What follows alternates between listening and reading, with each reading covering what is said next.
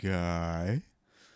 It's the Kill Your Gods podcast. How you guys doing? Jesse Dram here. We're wrapping up The Crying of Lot 49, Part 4, Chapter 6. That's a little fucking annoying. I'm going to be a little more careful with my numbering in the future. My guest, she's a comedian. She's just an overall good person. She's a New Yorker, pinchon. Oh, don't be stupid.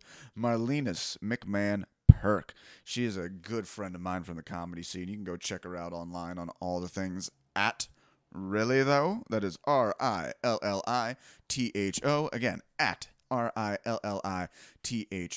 She has an internet show coming up soon, which I'll be on, called Most Likely To, the show where we... I'm not going to mess it up. It has something to do with yearbook photos. I don't want to... I know there's just a similar show out there. I know Marlenas was first because she's been doing this for forever, but I know I'm just trying to not step on the other person's branding. So, whatever. I'm unprofessional. So, here you go. Follow me on all the things at Jesse Dram. I am on Instagram. I'm actually at Kill Your Gods Podcast on Instagram as well. On Reddit, on Facebook, on Twitter, on YouTube at Mr. Jessico. Send me an email at jessedram@gmail.com. I'm not getting as many emails ever since, Infinite Jest wrapped up. I'm kind of wondering if you guys still like me. Numbers are okay.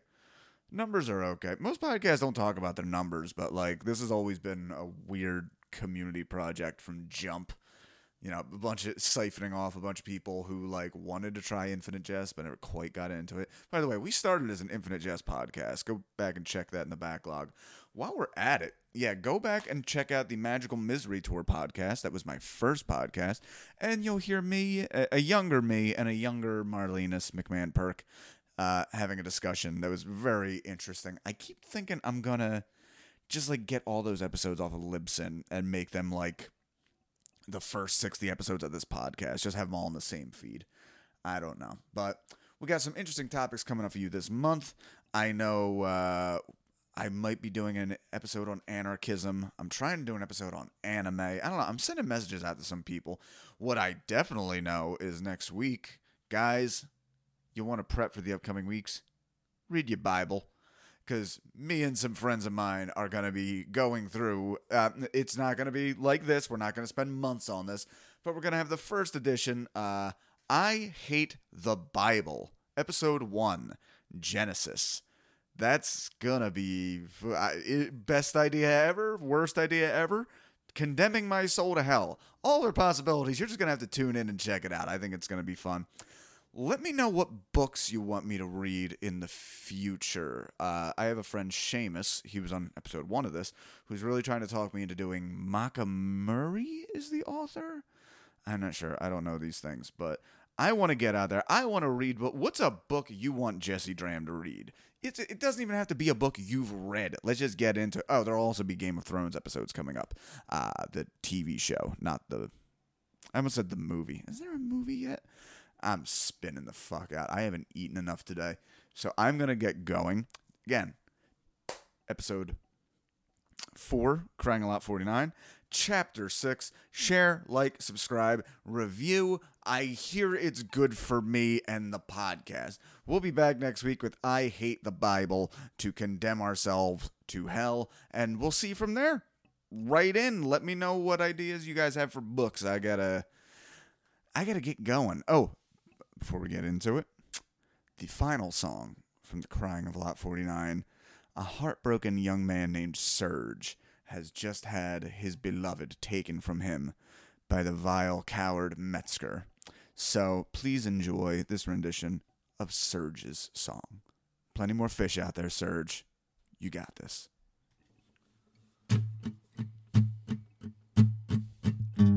What chance has a lonely surfer boy for the love of a surfer chick? With all of these humbered cats all coming on so big and sick. For me, my baby was a woman. For him, she's just another nymphette. Why did they run around? Why did she put me down and get me so upset? Get me so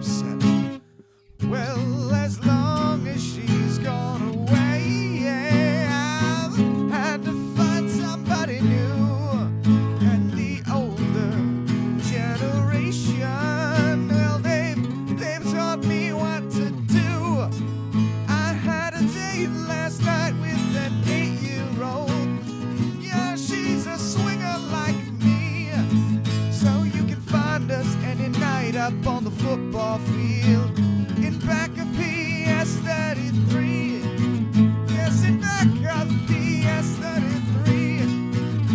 And it's as groovy as it can be. PS33. And here we are, part fourth and the final of The Crying of Lot 49 by Thomas Pynchon, Chapter 6. My guest this week, your friend and mine, America's sweetheart, Marlenas McMahon-Purk. How you doing, honey? I'm great now that I'm talking to you, Jesse. Thank you Aw. so much for having me. No, I really do love you. I love you so much. Your fiance should be suspicious. So, Yeah, be sure to go back and check out the old episode of Magical Misery Tour with Marlenas on it. That was, you and I got into some shit. That was fun. we really, oh gosh, we went from ballroom dance. Oh yeah, we discussed your childhood indoctrination into ballroom dance and referred to it as a very creative type of child abuse. I believe Neil called it the fanciest child abuse he had ever heard of. But yeah, also we talked about police brutality. It was everywhere, but at the same time, I never spoke about the thing that I was there to speak about. So it was like the waiting for Godot of podcasts. So Nice. So Marlenas, where can we find you online? What do you have to promote? well, all right. Let's start with. By the way, you guys cannot see this. Marlenas is going to be applying makeup for the duration of Yep, this. pretty much. Yeah. So yes, you can find me applying makeup in New York City was good. You can find me on Twitter, Instagram at really though, or now I joined chess.com. Today, I made a new friend from India. I am also really though there. It's RILLITHO. But more importantly, really though, is Jesse Dram, Mr. Dram, if you will. You're finally going to be on my show, right? That's right. I'm going to be on your shoe. Yeah, most likely to the yearbook photo roast. It's a very light-hearted roast where you find out why comedians become comedians. When you see how wretched their yearbook photos were. And what is good about Zoom shows right now is that like I had the benefit of traveling enough when comedy existed to different cities. So it's like now I get to get like the comedians from all right, every coast. That's how coasts work, right? Mm-hmm. from the West Coast, from the East Coast, from up coast to the South Coast. Exactly, from whatever's in the middle. And so I'm excited to bring on different people to have that. And I saw Jesse's yearbook photo, and it is delightful. Oh, yeah. Yeah, that isn't even the one I thought I was going to go for. I thought I was going to. You could put more than one. Even better, because I was looking for one. There was one photo from my junior year of high school that changed my life because I realized, oh God, I'm really fat. I should do something about this. And then I proceeded to lose 100 pounds in the next year. Yeah, people don't realize how much adipose and lipids make you funny. I think that's something, fat soluble jokes. That's oh my God. So we don't have a date set for that yet, but I will make sure you guys know all about it. Now, March. Where are we at? Yeah, nope. I need to be held accountable for something. I am a white woman after all, so. That's right. You know what you did. I know. Everything bad I did was because of you, white woman. Every summer, I know. We were just trying to protect you, and it got out of hand. Right. Sorry, it's more like I know what I did every November. I guess that's the that's the white woman horror movie. Oh, that's like some Jordan Peele thing where he's like, no, it's not a horror movie. This is actually how things are. Okay, let's go through it right now since we're here. Okay. So how about the end of March? Are we good on that? I think I'm good for the end of March. All right, March 26th. How are we on that? March 26th, I can do. Is that a Friday night or a Saturday night? It's Friday night. It is Friday night, baby. Friday night, East Coast Standard. What time? Let's say 8. let's Friday say night, 8 o'clock. Hey, it's the TGIF lineup. We're in the full house slot, baby.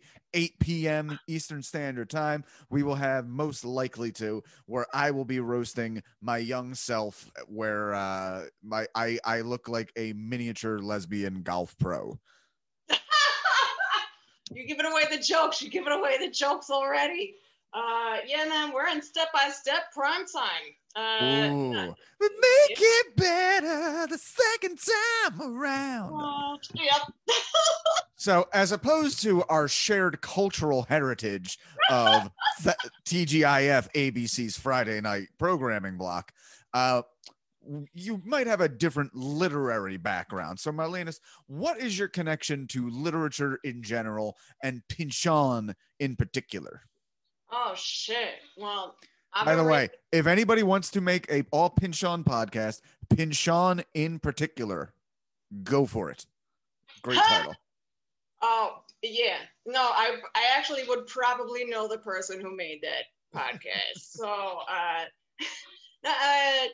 been reading since I was like 3 years old. So no, but for real, like I used to read books. That was a thing that happened.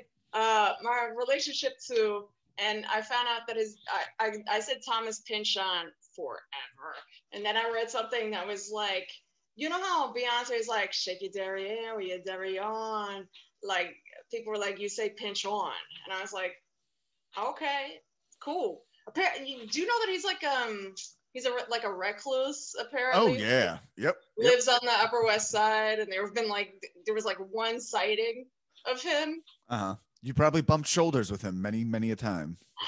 Who hasn't? I was gonna say, believe me, where you're from in New York, you're not the only Pynchon. Pinchon.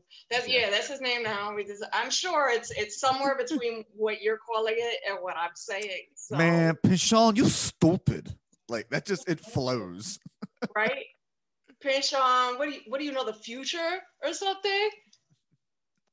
Because we found out right like this year that or last year that he's a futurist. Do we jump into that? I don't know. Where do we go? How is he? Wait, how is he a futurist?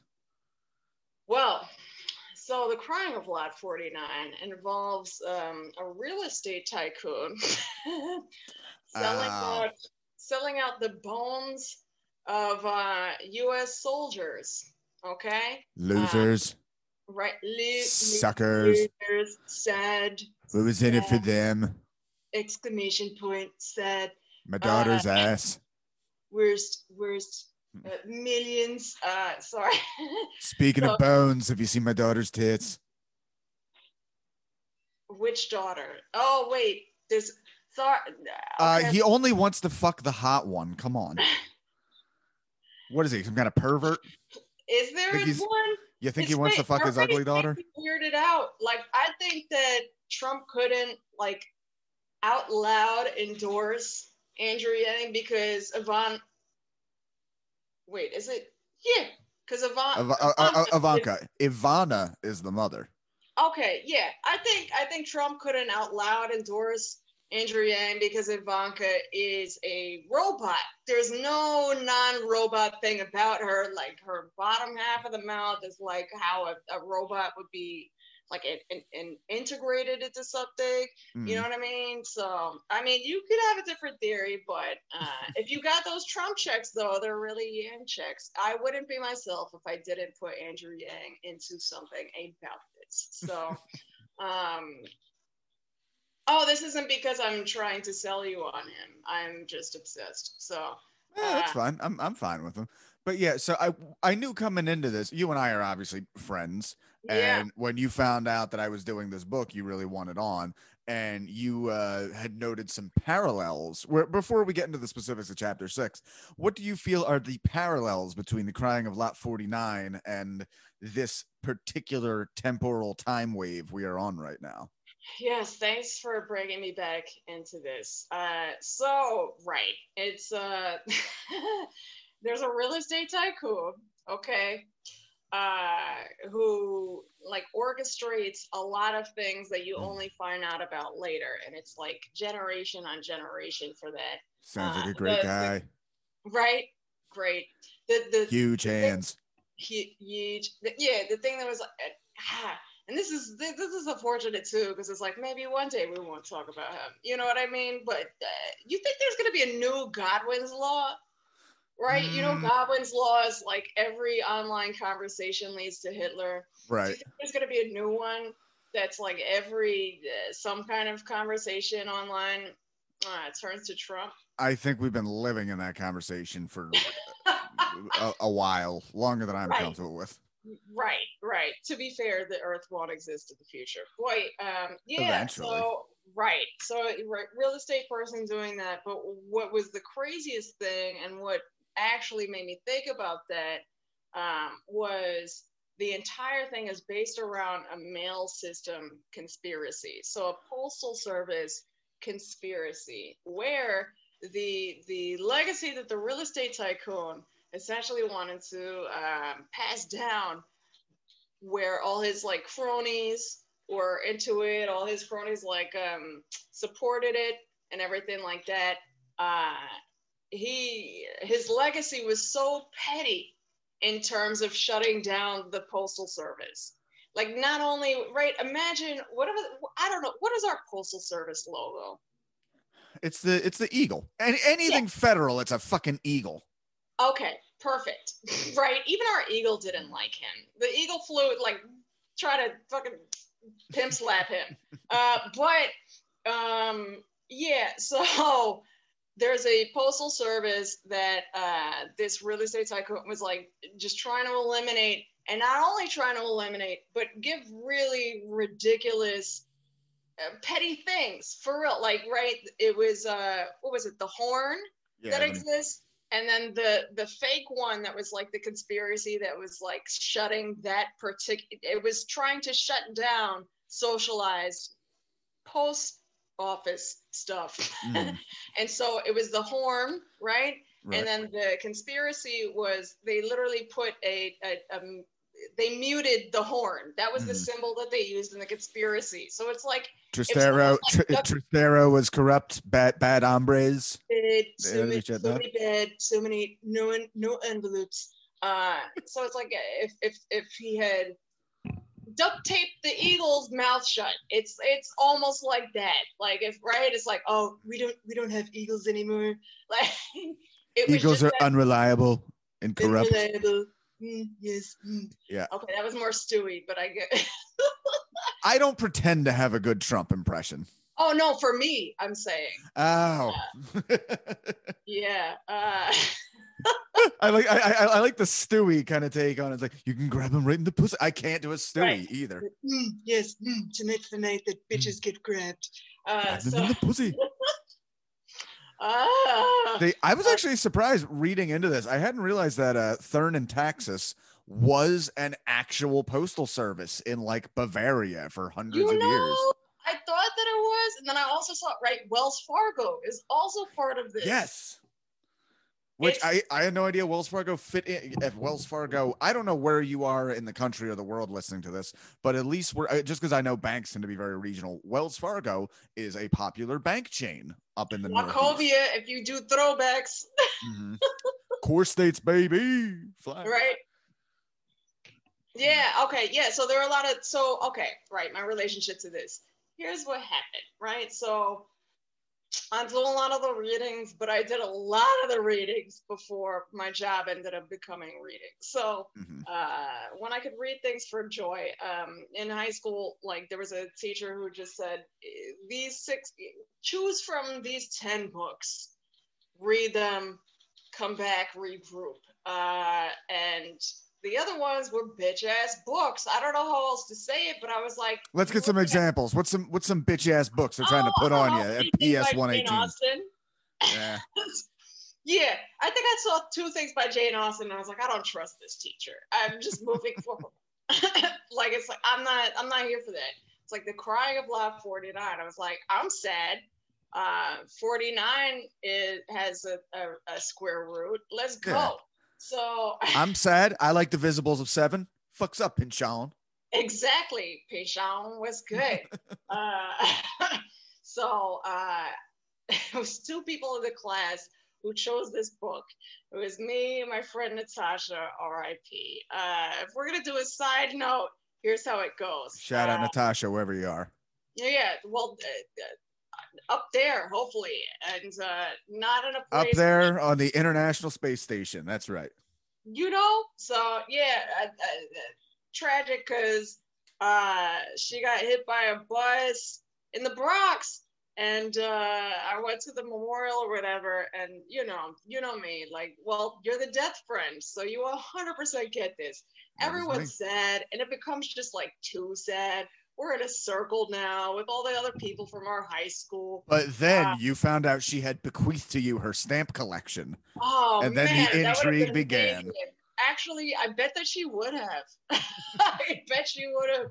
But yeah, like people were sad, and all of a sudden I was like, that's why I don't take the bus. And people were laughing, and there were two people who wanted to be mad. And this is how I explain that you can make a joke about anything, and it's not even edgelord shit. Yeah. Okay. Moving forward. So we read this, and it just got worse. It just got weirder and worse as we read it the entire time. And now, because there's only one person other than me who chose this book in the class, I have one witness. That's how I felt reading this book. I had one witness. It's so heavy-handed isn't even the word. I can see why people would make I guess, create the nexus between DFW and the Crying of Lot 49, but the names are so over the top. It's just like, it's. I honestly don't mind that. I think especially I wish this had end notes. I think in relation to David Foster Wallace and Infinite Jest, really it's just postmodernism in the fact that like they're just doing, you look like you're putting on fucking Kiss makeup. I'm a guy. I'm not supposed to see this part of the process where it's just globs at first. Look. But namely in the fact in that the story just takes a very interesting thing. Like you're not going to see a standard story where they introduce like Metzger, who you think is going to be a major character throughout the book, and then he just gets less and less. Matter of fact, this chapter opens. It's almost like how Kurt ended up. Poor Kurt Metzger. This is the second episode Kurt Metzger's come up. Poor Kurt. Yeah, I was trying to listen to the things, but I've been working 7-8-hour weeks, so I'm sorry. I love you. 8 hours a week. Where do you find the time? My God. I said 70-hour. Oh, I thought you said 7-8 hour weeks. Nope, 70 to 80-hour weeks. Well, that sounds terrible. Yep, it's so bad. I'm sure there's right. What would my name be instead of Oedipa, right? Like Oedipimas? Yeah, exactly. What would we be like? Electra Bueno. Pfizer mass or something like that. You know no. what I mean? Electra Bueno. That's what I'm going with. Yo, Electra Bueno. I can listen. I would bang with that. I'm ready. All right. So because we mentioned it right there, let me actually get into the notes because the last chapter of the novel begins with Oedipa returning to Echo Courts, the hotel, where she finds the band, the Paranoids, hanging around the pool. They're all upset because the drummer, Serge, his girl has ran off with Metzger. So again, just an idea of how this book is structured. This guy who's been a major character, we thought, just runs off with like a side character's girlfriend and gets married. Right. So what's kind of funny reading it today, because I just read it where Serge sings a song about the incident where he makes it about notably that's a Russian name. Exactly. Yep. Serge. And he sings a song about Humbert, the main character in Lolita by Nabokov. Yeah, Nabokov. Which is, you know what it is? It's super interesting now because we're like, oh yeah, Humbert, Lolita. But this book came out in 1965. So this is still very much in like the pop culture zeitgeist at this point. It's almost like, like when VH1 would have like Best Week Ever. And it was like, no, people don't realize that what Pinchon is talking about is like the best week ever of Vladimir Nabokov. It's right there. Well, not only that, you even have that with the Paranoids, where it's like, oh, they're influenced by the Beatles. Like, yeah, okay, whatever. But then you remember the time period, like, oh, he's writing this like at the beginning of Beatlemania. Like Mhm. this band is his impression of like, oh, these Beatles kids are interesting. Maybe I'll slot them into there. They are not yet the cultural monoliths they would become. Right, right. And like these are other parallels, right? We already mentioned the Russian thing, right? But then Mhm. also the idea of the paranoids is like I would, and apologies if you've already made this connection, but if we're going in the Trump thing, which right again, Thomas Pynchon was like a futurist when we didn't realize it. The Mhm. paranoids are essentially QAnon, but in I don't follow you at all there. oh, Explain. okay. Well, the paranoids, like they follow all of these things, Mhm. right? Their name is the That's the thing about this book, guys. The names mean everything and nothing. So that's a thing that was always like Dr. Hilarious. That was always a difficult thing for me to follow. I don't know Yeah, that how. was an easy. A lot of the names in this are like weird, but like Dr. Hilarious for me is the only one that kind of jumps the shark. Other than that, like Mike Fallopian, that's just a weird ass name. I like that, but it's not too weird. Yeah, But no, it's still weird. It just right, well, like, and yeah. that feels extra. Like nobody needed that. Mhm. But yeah, no, it's sorry. Continue. I interrupted. That's okay. We'll come back to that because I'm curious about that theory. Metzger leaves a letter basically saying that he's turning over all properties related to the estate to a different lawyer at the legal firm. And Oedipus a little hurt. She's a little bit like, oh, I guess that was nothing. Okay. She calls Professor Emery Bortz at San Narciso College and gets his wife on the phone. She goes by to speak with him about Warfinger and the Courier's tragedy, the drama. On the way to the house, she drives by a bookstore and grabs a paperback edition of the Courier's tragedy. And she sees that the bookstore has completely burned to the ground. She meets a man in the government surplus store next door who proudly produces and sells Nazi armbands. Mm-hmm. Yep. Right? Do we proud like Proud Boys? We got them. Yeah. We still got them. So yeah, there's that 100%. Is that at all connected to the selling of the bones?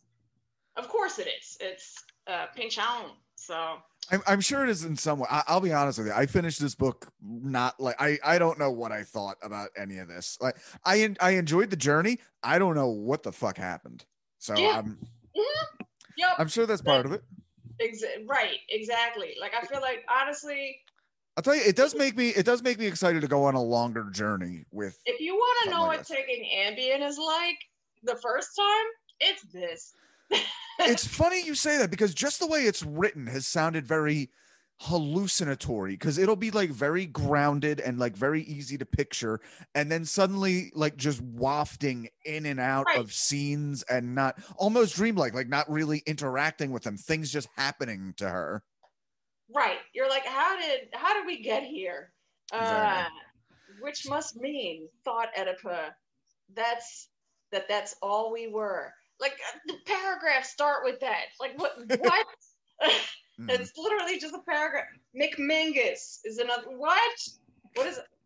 That makes me think of well, we were talking about whatever it is on Friday, right? Like that's a Boy Meets World thing. Mingus. TG Minkus, that's right. Yeah, look how we come back to this. Do you see?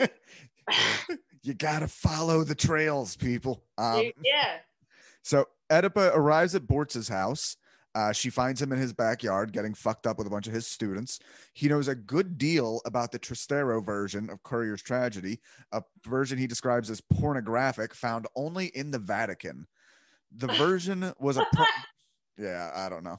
It was a propaganda piece used by a group of ultra devout Puritans.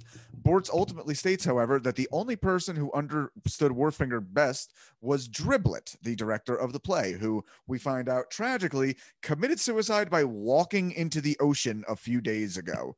So we will never know why he chose to include the original line of I'm Trastero raising in my there. hand. I Uh, honestly could not see because I have two pages open here. Okay. yeah, I'm letting Yes, you know Mrs. I'm raising McMahon-Purk. my hand. Can you rewind that back for the listeners? Who drowned? Driblet. And why?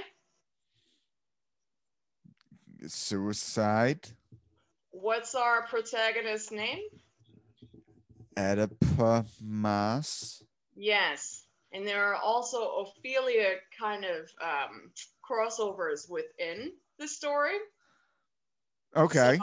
yeah, so like there are Shakespearean things that are thrown into there. So the fact that within this, it's like, did he drown or kill himself? You know what I mean?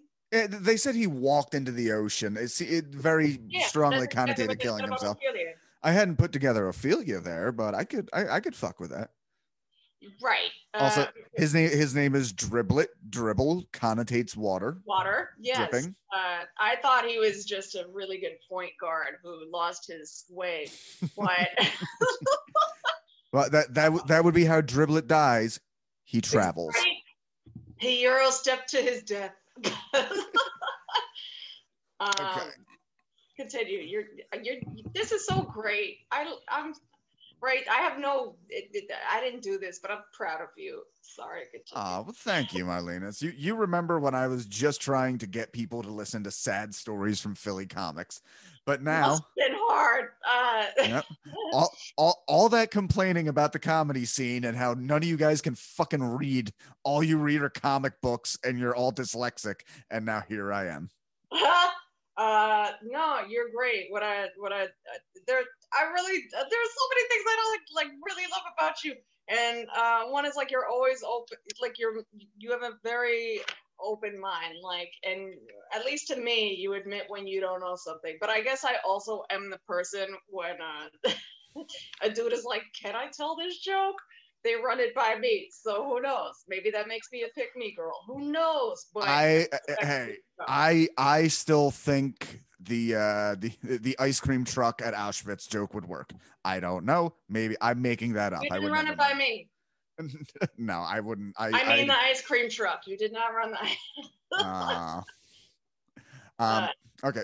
Bortz shows Oedipus slides of the Vatican copy and explains that the mention of Tristero may have been added in by a Puritan group who wanted to deliver a particular message related to the other that transcends even God.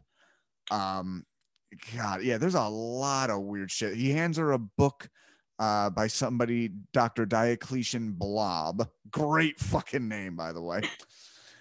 Where they are ambushed by Tristero riders in black capes.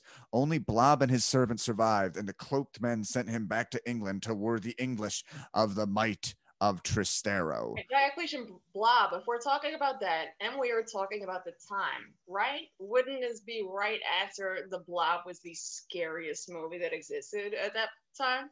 It would have been actually. I believe that was released in 1958. So we're not far off from there. Man, you're a monster. Are you sure you don't have the Asperger's? You I got. might be wrong. That one just jumped out in my head. I don't know. I mean, let's see. Let's go on my work computer. I can't wait until they find out the things that I've looked up. The Blob year. Man. Okay. Oh, there should have been one called The Blog. Like that should have been the new one that came out. The Blog. Okay. See, it doesn't help. 1958. You are correct, and it came Fuck out yeah. on September 12th. So we still won't get to the plot of that episode. Continue. Well, I was also. I think the reason I just remember that is I know there are different versions of that movie. Is this the version of the Blob that was filmed in Phoenixville, Pennsylvania? Why And are you like this? no, because they make a big deal out of it. It's filmed in and around Valley Forge, Pennsylvania, because the theater in Phoenixville is where they shot a major scene. Yeah. Colonial Okay. Theater. In a small rural Pennsylvania town. The Roger. I can't. You think I don't know about Central Eastern PA? What? Oh, I am not questioning your knowledge on that. Like that's right. I don't ask me about the A train.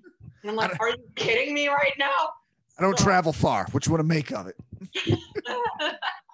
All right. Piece by piece, Oedipus learns how the Tristero was created around 1577 in the Netherlands after William of Orange achieved independence from Spain and the Holy Roman Empire. I like that mistake I just said, who owned the Texas postal monopoly, um, challenged by his cousin Joaquin de Tristero y Calavera, who claimed to be the rightful heir of the family fortune. Tristero believed himself to own everything Hinkard owned, including his job. Tristero fought a guerrilla war against his cousin, a time during which the postal operation fell into a state of instability. Eventually, Tristero gave up fighting and set up his own covert postal system. Oedipa finds out later in the chapter that the Thurn and Taxis system struggled throughout the 17th century, and Oedipa believes that that must have been a period of strength for the Tristero. I swear to God, I'm almost done this. Bortz forwards this theory that toward the end of the 30 Years' War, which ended in 1648, somebody may have tried to merge the two systems but failed.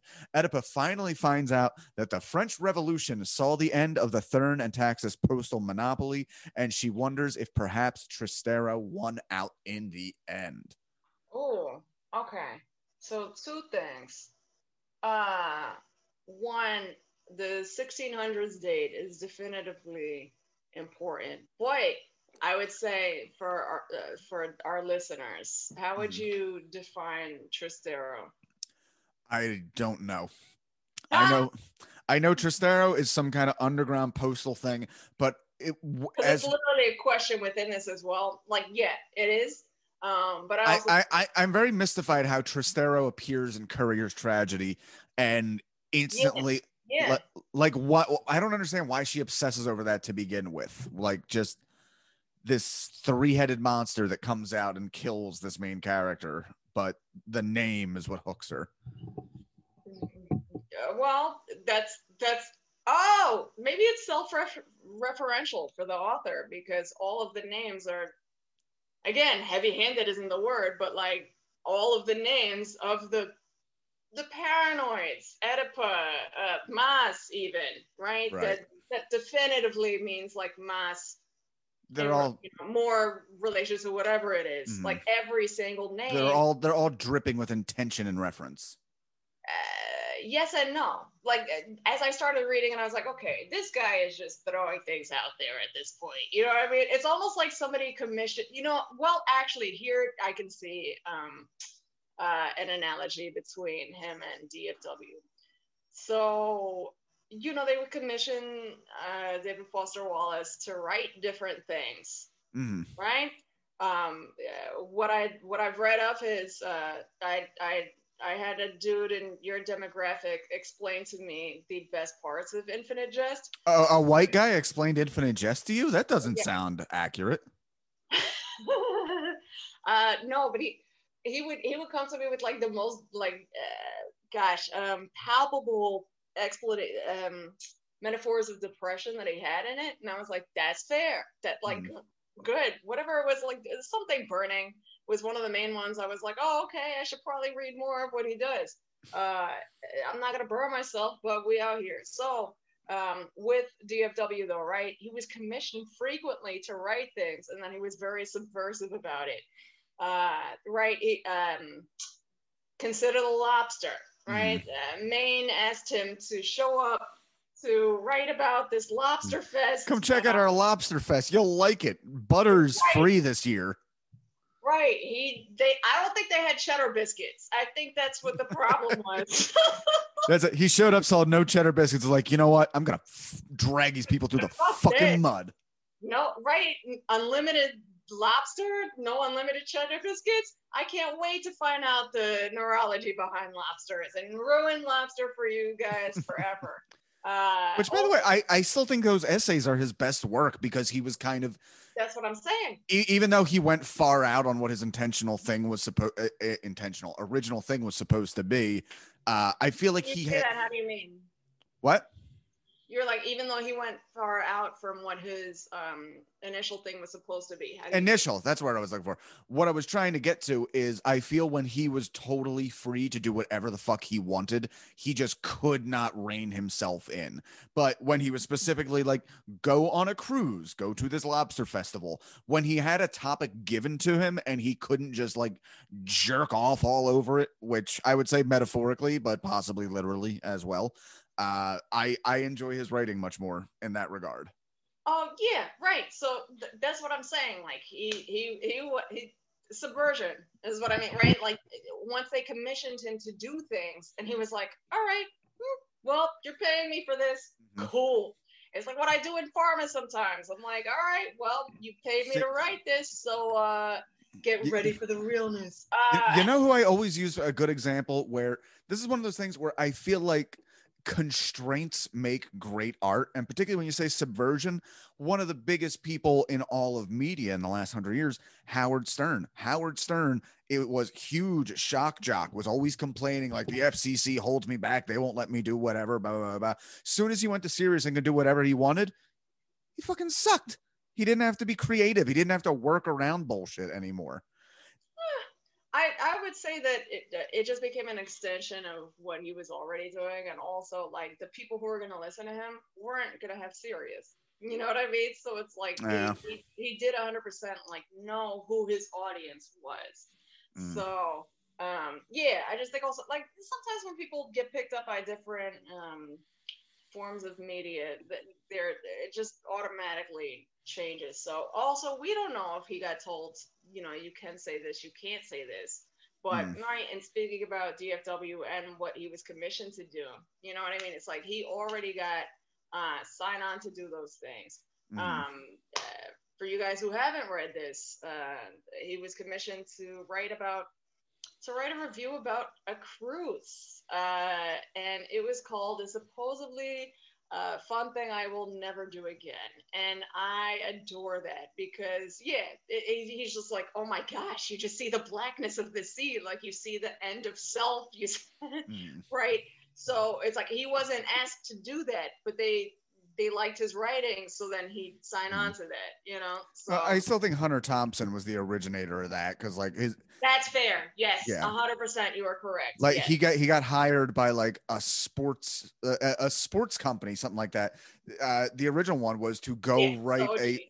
to go write a story about the Kentucky Derby, and he went to the Kentucky Derby and he wrote about like drunken fucking lecherous Kentucky colonels like grabbing waitress asses and vomiting on one another. And I think maybe somewhere at the end he's like, oh yeah, and Secretariat won, just like whatever anybody would typically be looking for in that regard.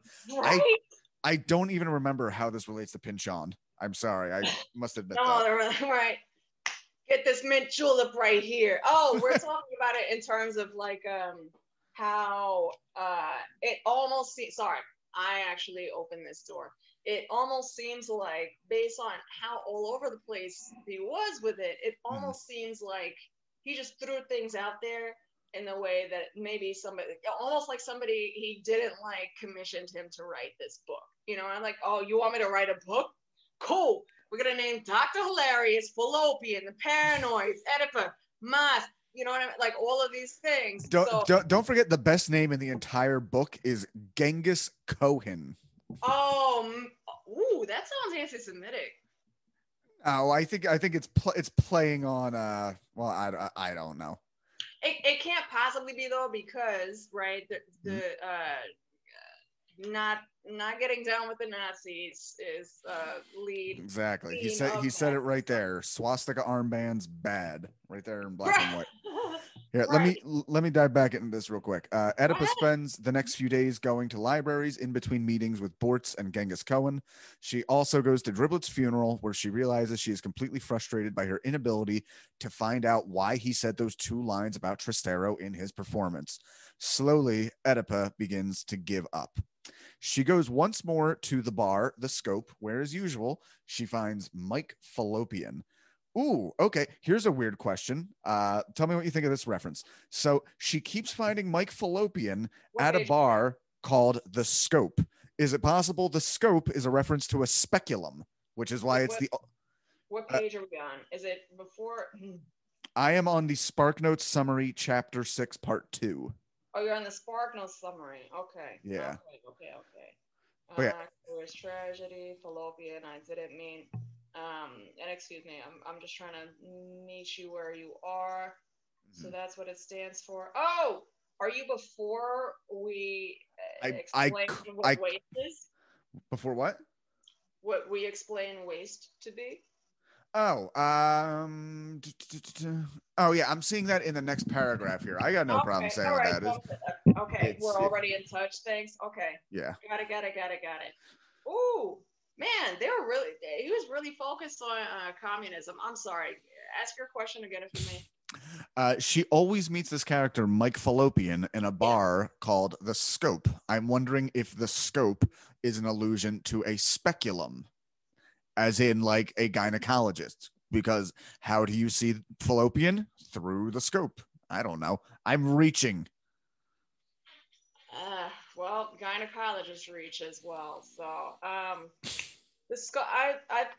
that has to be a double, and also that I would say that's like really astute. So, like, good on you for that. I wouldn't have seen it like that. I would have. It doesn't mean anything, I don't think, but I don't Uh, know. well, right. I think this is one of those.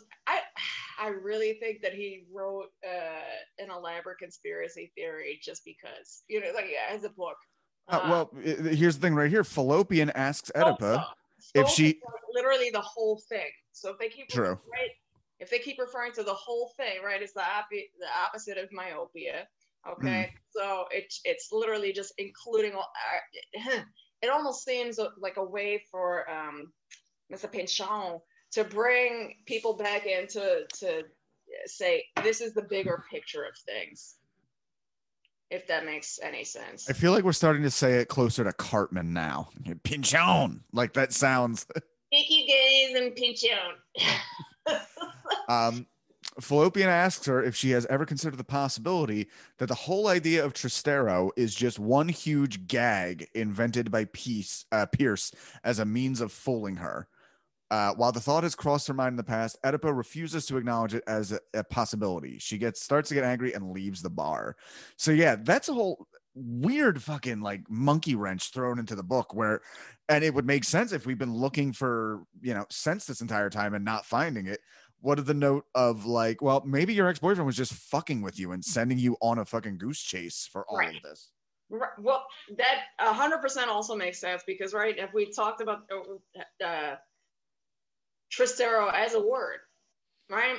Trist is, right, Ah, to have a secret yeah, a little relationship with someone, and it's secretive jaunt. usually, right, it's usually in relation to a romantic relationship Mm-hmm. or a sexual relationship. You have a tryst with someone, but Mm-hmm. there is also the aspect of, do we mean in three parts? Mm-hmm. Tribe. Do we mean, are we speaking to that based on the way that it's spelled? Sometimes, not always, but sometimes. See, yeah, I don't know if that's entirely in the book or just in the summary here, but they're flipping back and forth between the TRI and TRY spelling of Exactly. Yeah, Tristero. no, it's in the book. Hmm. So, Okay. oh my Okay. gosh, the swastika shop. Man, this is what I mean heavy-handed. Okay, sorry, I just looked down to swastika shop, which is, it's both in capital letters, which is SS. Hmm. So again, it's like, God. yeah, it's like he vacillates between being over the top and then being right on time. So, or being like, the readers. I feel like he's a smart person who probably didn't grow up around like people who got him or people who made fun of him for Mm-hmm. being smart or well read or something like that. So he was like, all right, See, I'll take this book. it's tricky because I think David Foster Wallace gets praised as a genius so much, but he is like, Genuine. well, genuine, but he's like, you know what it is? He is so. I know a lot of people David Foster Wallace's age, so I have a good idea of what growing up as a smart kid like that would be like. Not saying myself, but I think I have a decent idea. Whereas Pinchon was born in 1937, I think. So I honestly don't know what being like a super smart weirdo in that era growing up. I don't know what that looks like. I don't Mm. know what it looks like to be the smart nerdy kid in 1950 at the age of 13. I I feel like I, in one of my prior lives, I probably All right, let's see where this is probably going. what? No, that's the end of that. So Okay. All right, continuing. One day, Genghis Cohen calls her. He has a stamp from a U.S. mailbag with the words, "We await silent Tristero's empire." Oh my, silent no longer. Sorry, that was my bell. Wait, do you edit this now? I don't know what happens. Okay, bye. Wait, Okay, no, wait, I just answered my door. that's okay. I'll just talk. Wait, That's do fine. you edit it? No. I can edit it. Oh, thank goodness. Okay. But if this doesn't take too long, I might just fuck around a little bit. You know what? Hold on. Let me grab the old guitar over here. Let's see what we can do. I think Okay. Marlenas must have ordered. And we're back. Oh, see, yeah, and no, we're no, no. back. Another comic is coming over. I have like 3 people in my quarantine bubble. So anyway, Anyone I know or New York folk? New York. You guys should know each other. Like eventually. Boy, continue. Definitely. I mean, once I get my thing, my vaccine, I want to start coming up to New York. I would love for you to Yeah. come here. I told you I was dealing with some agoraphobia for like a weird bit there, where like traveling around really fucked me up. But around this time last year, I went to Brooklyn for the first time in 10 years, and that was actually a real like okay. And on top of that, my fiance Perry, she has a friend who lives in Weehawken that we've gone to visit a few times. So now that I'm familiarized with the area, you know, Yeah. I it's mean, you're always easier. welcome here. So I think Definitely. you're super funny, especially right. Like sometimes like dark humor and Philadelphia, it's like doesn't always land, but oh, we love it here. So There you go. please, But please pull up. yeah, hook me up with some shows. All right. Okay, yeah. We await Silent Tristero's Empire in the corner, which Oedipa realizes is the elongated version of the WASTE acronym that we have seen this whole time. The letter on which the stamp was found came from the burned down books Zap's used bookstore that she saw in San Narciso. She goes back and frantically looks through all of, Pierce's assets, as she has come to suspect Pierce owned the used bookstore, which burned down, as well as the government surplus store, which is now selling Nazi armbands next door. So Pierce owns all of this. In fact, Pierce, this where it gets crazy. Pierce also owned the Tank Theater where she saw the Courier's tragedy in the first place. Oedipus slowly realizes that every single route that has led her to Tessero can be traced back to the Pierce Inverarity estate. Marlenas, let's just ask here. What is the most you're comfortable talking about? What is the most an ex or a lover or anybody has gone to mind fuck you? By running down every part of my identity and trying to tell me where does this come from, even though I was paying for things. You know what I mean? Like, gosh, yeah, essentially that. Like, oh, well, why is this you? Why is that you? And it's like I don't know what else is. Yeah, basically when somebody else is insecure and they're trying to put that on you. You get what I'm saying? So, how about you? I had an ex really was not happy with a breakup. They called up and told me that they had a very bad STD and that I should get tested because I probably had it as well. I'm sorry. I don't know if they were fucking. It's a really bad STD. I feel like there are like 2 that are real bad. It does not seem that this person actually had that STD because I turned out fine. And for somebody who craves a lot of attention, they don't bring it up much. So I don't know. Interesting. Yeah, no, pretty much just anyone who tries to make me feel like my identity isn't, you know what I mean? Like, isn't what it is because of whatever they're going through. No. Oh, wait. Sorry. There was a dude who told me, you're Irish and you didn't know how to cook potatoes. I had to teach you how to cook potatoes. So that got to my soul. See, at first I was like, where is she going with this? But then we were like, and that hurt me. Like, oh, I get that. Okay. You get him. Yeah. We have common heartbreaks. Not all of us can have our exes try to make us believe in long ago underground postal systems, Right. This is elaborate. This is elaborate. This is a long way to go. She even recalls that the Diocletian Blob book, which recounted the Trastero story, was purchased at Zap's. Emery Bortz, she sees further, is a professor at San Narciso College, a school heavily endowed by Pierce. Oedipus suddenly begins to suspect that perhaps Pierce has bought every single person whom Oedipus has met and asked them to help orchestrate the joke. Yo, go watch Michael Douglas's 1995 movie, The Game, because this sounds like that, only He freaks me out, confusing. man. But yeah, go ahead, the rest of you. Um, all right. No longer sure about anything in her life, Oedipus spends the next few weeks alone, obsessed, and very troubled. She endures all sorts of medical problems. Meanwhile, Genghis comes up with new information each day.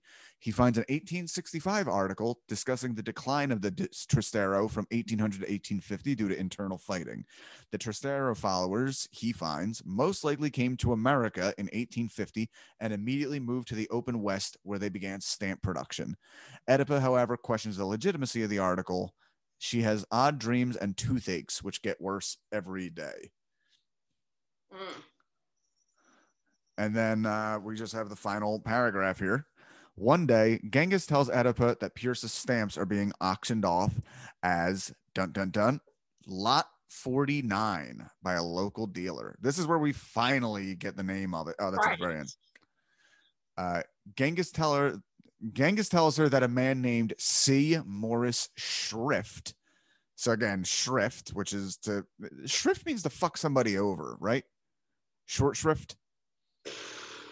I don't know. It sounds a little bit Yiddish. How is it spelled in that? Sorry, because Well, this is definitely being spelled to be more of a name with an SCH.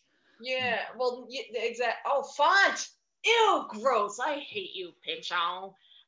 What? It means font from German to English. Font. Oh well, looking at that, if we get away from that, a shrift. Weird. This is not what I would have thought. Is a shrift means font. That's what I'm saying. But I'm seeing another one here that shrift in English means confession, especially to a priest. All right, he's a genius. All right, well now it's for him. Mm-hmm. It means font, right? And we're talking about a postal service, which is completely based in typography. And there are so many components of the book that involve, what was this, marginal error, right? All of the clues that show you that it's not the post service that you would think it is. The fact that that means font from German, and it means what in English? Confession? Yeah, shrift. That's crazy. That's crazy. Guys, don't take mushrooms and read this, or do. Yeah, maybe do exactly that. Maybe we're both right. Maybe the real Trastero is the friends we made along the way. Right. Oh, that's hilarious. So Seymour Shrift is acting as the agent for a special new book bidder who will not be at the auction. Her interest piqued, Oedipus goes. When she arrives, she is told by Genghis that the mysterious bidder represented by Shrift is actually at the auction. So pretty much Oedipus isn't sure if any of this is real or not. However, somebody wants to buy these stamps, and they're probably a clue to it because it's where Pierce, like whatever Pierce made up about the shit, Pierce has these weird stamps regardless. And now somebody wants to buy them. So what do they know? Maybe they know something. She begins to realize that the man who bids on the stamps may be the sole key to explaining the whole mystery. Anxious for the bidding to begin, Genghis explains that at auctions, the person who handles all the bidding and calls out numbers is called the crier. Oedipus sits down nervously in a chair, anxious to see who the mysterious bidder is as she awaits the crying of Lot 49. You did that, though. I wish I had 2 spoons so I could play that. Well, I grabbed the guitar when you went up to grab the door because I didn't know how long you were going to be, and I didn't feel like editing, so I thought I'd just bullshit for a little. Yeah, man, go ahead. We'll make a song about this. I have one of the Paranoid songs. I have to write music to Surge's song, and I'm going to record that for the theme song of this episode. Yeah, can we make a song like off whatever? I don't know, man. If you want to try to put something together right now, I mean, well, Let's go. Give me a beat. You got Diddy. You got 112. You got Swiss Beats. You got Pharrell. You got Timbaland. What you got? I have an Ibanez acoustic guitar. That's it. Is that one? Is that one of the things you suggested? Because that's what I have. Yep, it is 100%. I mean, yes. Go on. Okay, so what aspect of the book is this going to be about? Do you think it can't possibly be an aspect? You think there's no one aspect of the book? All right, why don't you pick a random chunk of the book and we'll like slam poetry over a beat, like you read, and I will try to just put together some music behind it. Oh, if we're just doing that? Yeah. I'm gonna read just Thomas Pynchon is the author of.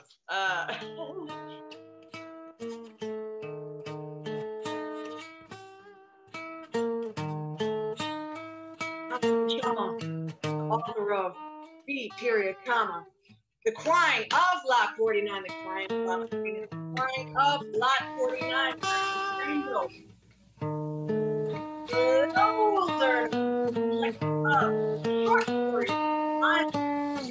He said, inches.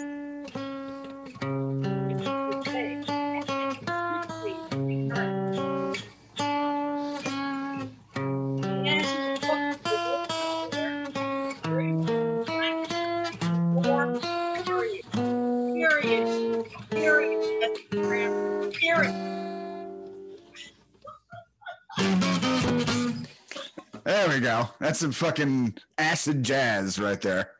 Yeah. Well, I always believe in giving the author props for whatever it is. Man, now that I know that there's Mason and Dixon as a book, I am horrified. I don't want to let it go. I know. I mean, I just heard Mason. I was like, "Ooh, I'm pretty excited." But then you threw in Dixon, and now you got my interest. Right. What did you think when you completed this book back in school? Like, what did you think overall? Did you enjoy it then? Me and my friend Natasha were just like, I'm so glad I had a witness to read this with me. That was pretty much it. It felt like a different kind of trauma, like not trauma, but kind of like you're reading it and you feel like you're reading like I felt every time I read a chapter that there was a yellow like light bulb hanging in front of me, like it was an interrogation room. It's like, what do you know about Oedipus? I don't know. So it just felt like this is over in a way, and it's like now we don't talk about this ever again.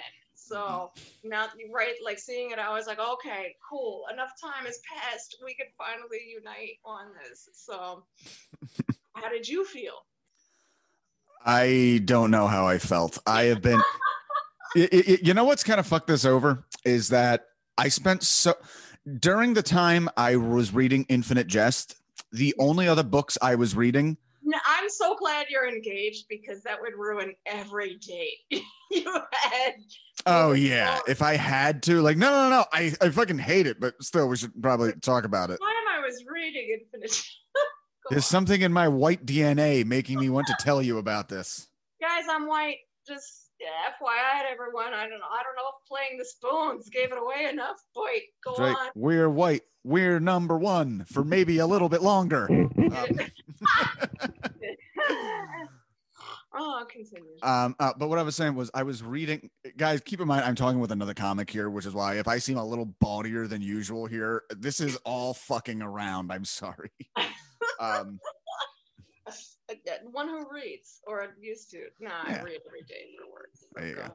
Oh, but so the entire time I was reading Infinite Jest in quarantine, and the only other books I was reading concurrently was I read Crime and Punishment and The Brothers Karamazov, like both Dostoevsky. I have fucking, the brothers have been in my class. Okay, don't take that as a clip away. The brothers have been in my closet for like a year. Okay. I can't get there. Hopefully you can get me into that. So yeah, Notes from Underground. That's the one. I haven't read that one yet. Whoa, that's that noise came out weird. Yeah, I haven't read that one yet. I have The Idiot on my shelf ready to go. Point is, after I finished Infinite Jest, I started reading simple books on the side. Like I just read Kurt Vonnegut's Bluebeard. I'm working on George R. Stewart's Earth Abides right now. Wow, So that's weird literary shade you just threw. Like, I'm working on simple books now. well, no, that's not shade. The shade is I am a dummy and I need something simple to write a little bit, right? To read. So reading something very simple in conjunction with Crying Aloud 49 was just I feel like I did not do myself the service of only paying attention to this book. And I think that's where I fucked up making this four episodes instead of like two, because I feel like I should have paid more attention to it. Instead, it was a fun experience, but it was really fucking jumbled. I like at the end where pretty much the entire carpet has just been pulled from Oedipa's feet, and she don't know what the fuck's what, and just we get this little bit of a glimpse, like, ooh, maybe we'll get an answer, and end of the book by fuck you. Yeah, that's why I think, shit.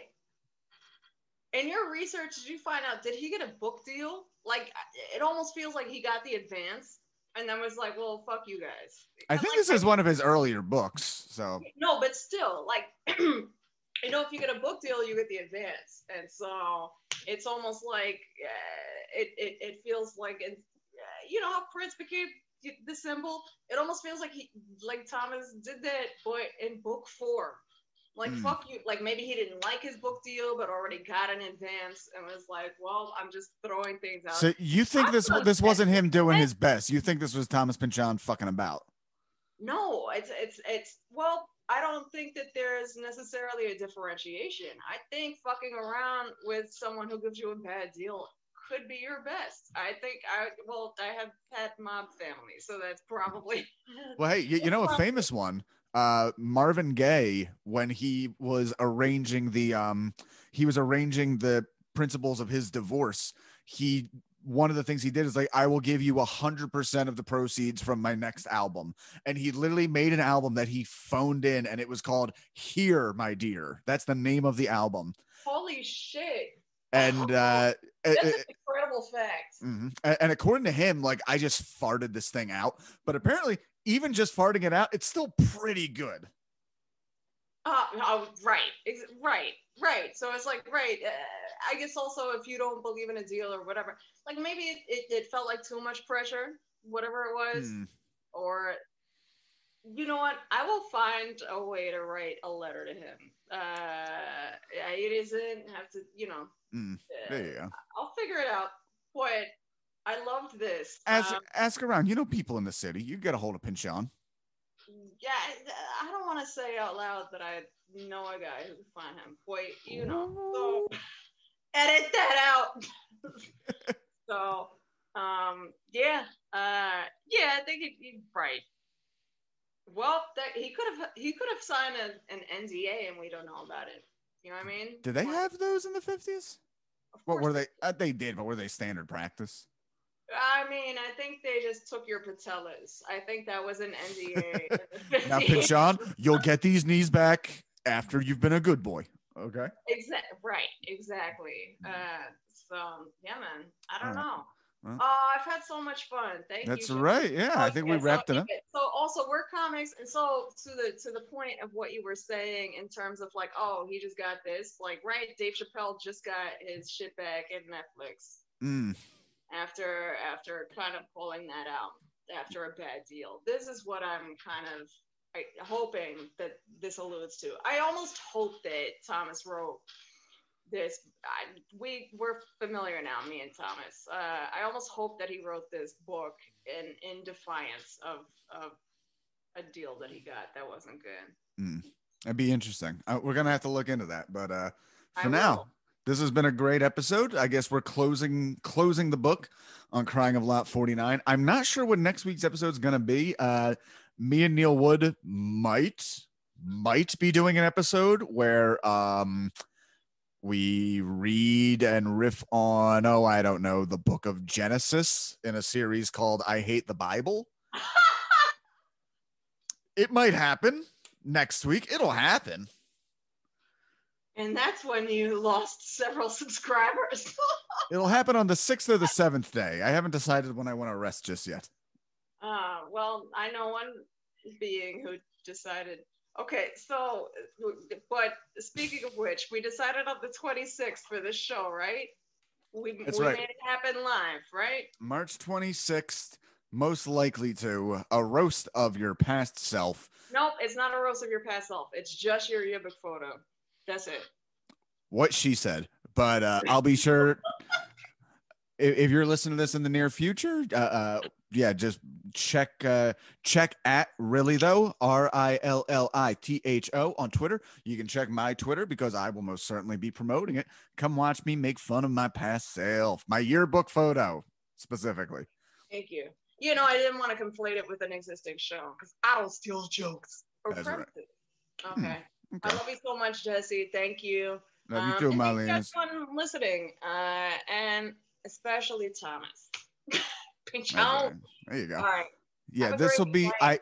Yep, So, I'm gonna put this out in a few days, and I'll make sure to tag you and everything, and promote the shit out of it, and make sure people listen. All right. you already know what time it is. All right. Thank you. All right. See All you right. later, honey. Bye, Peace. Jesse. Later on.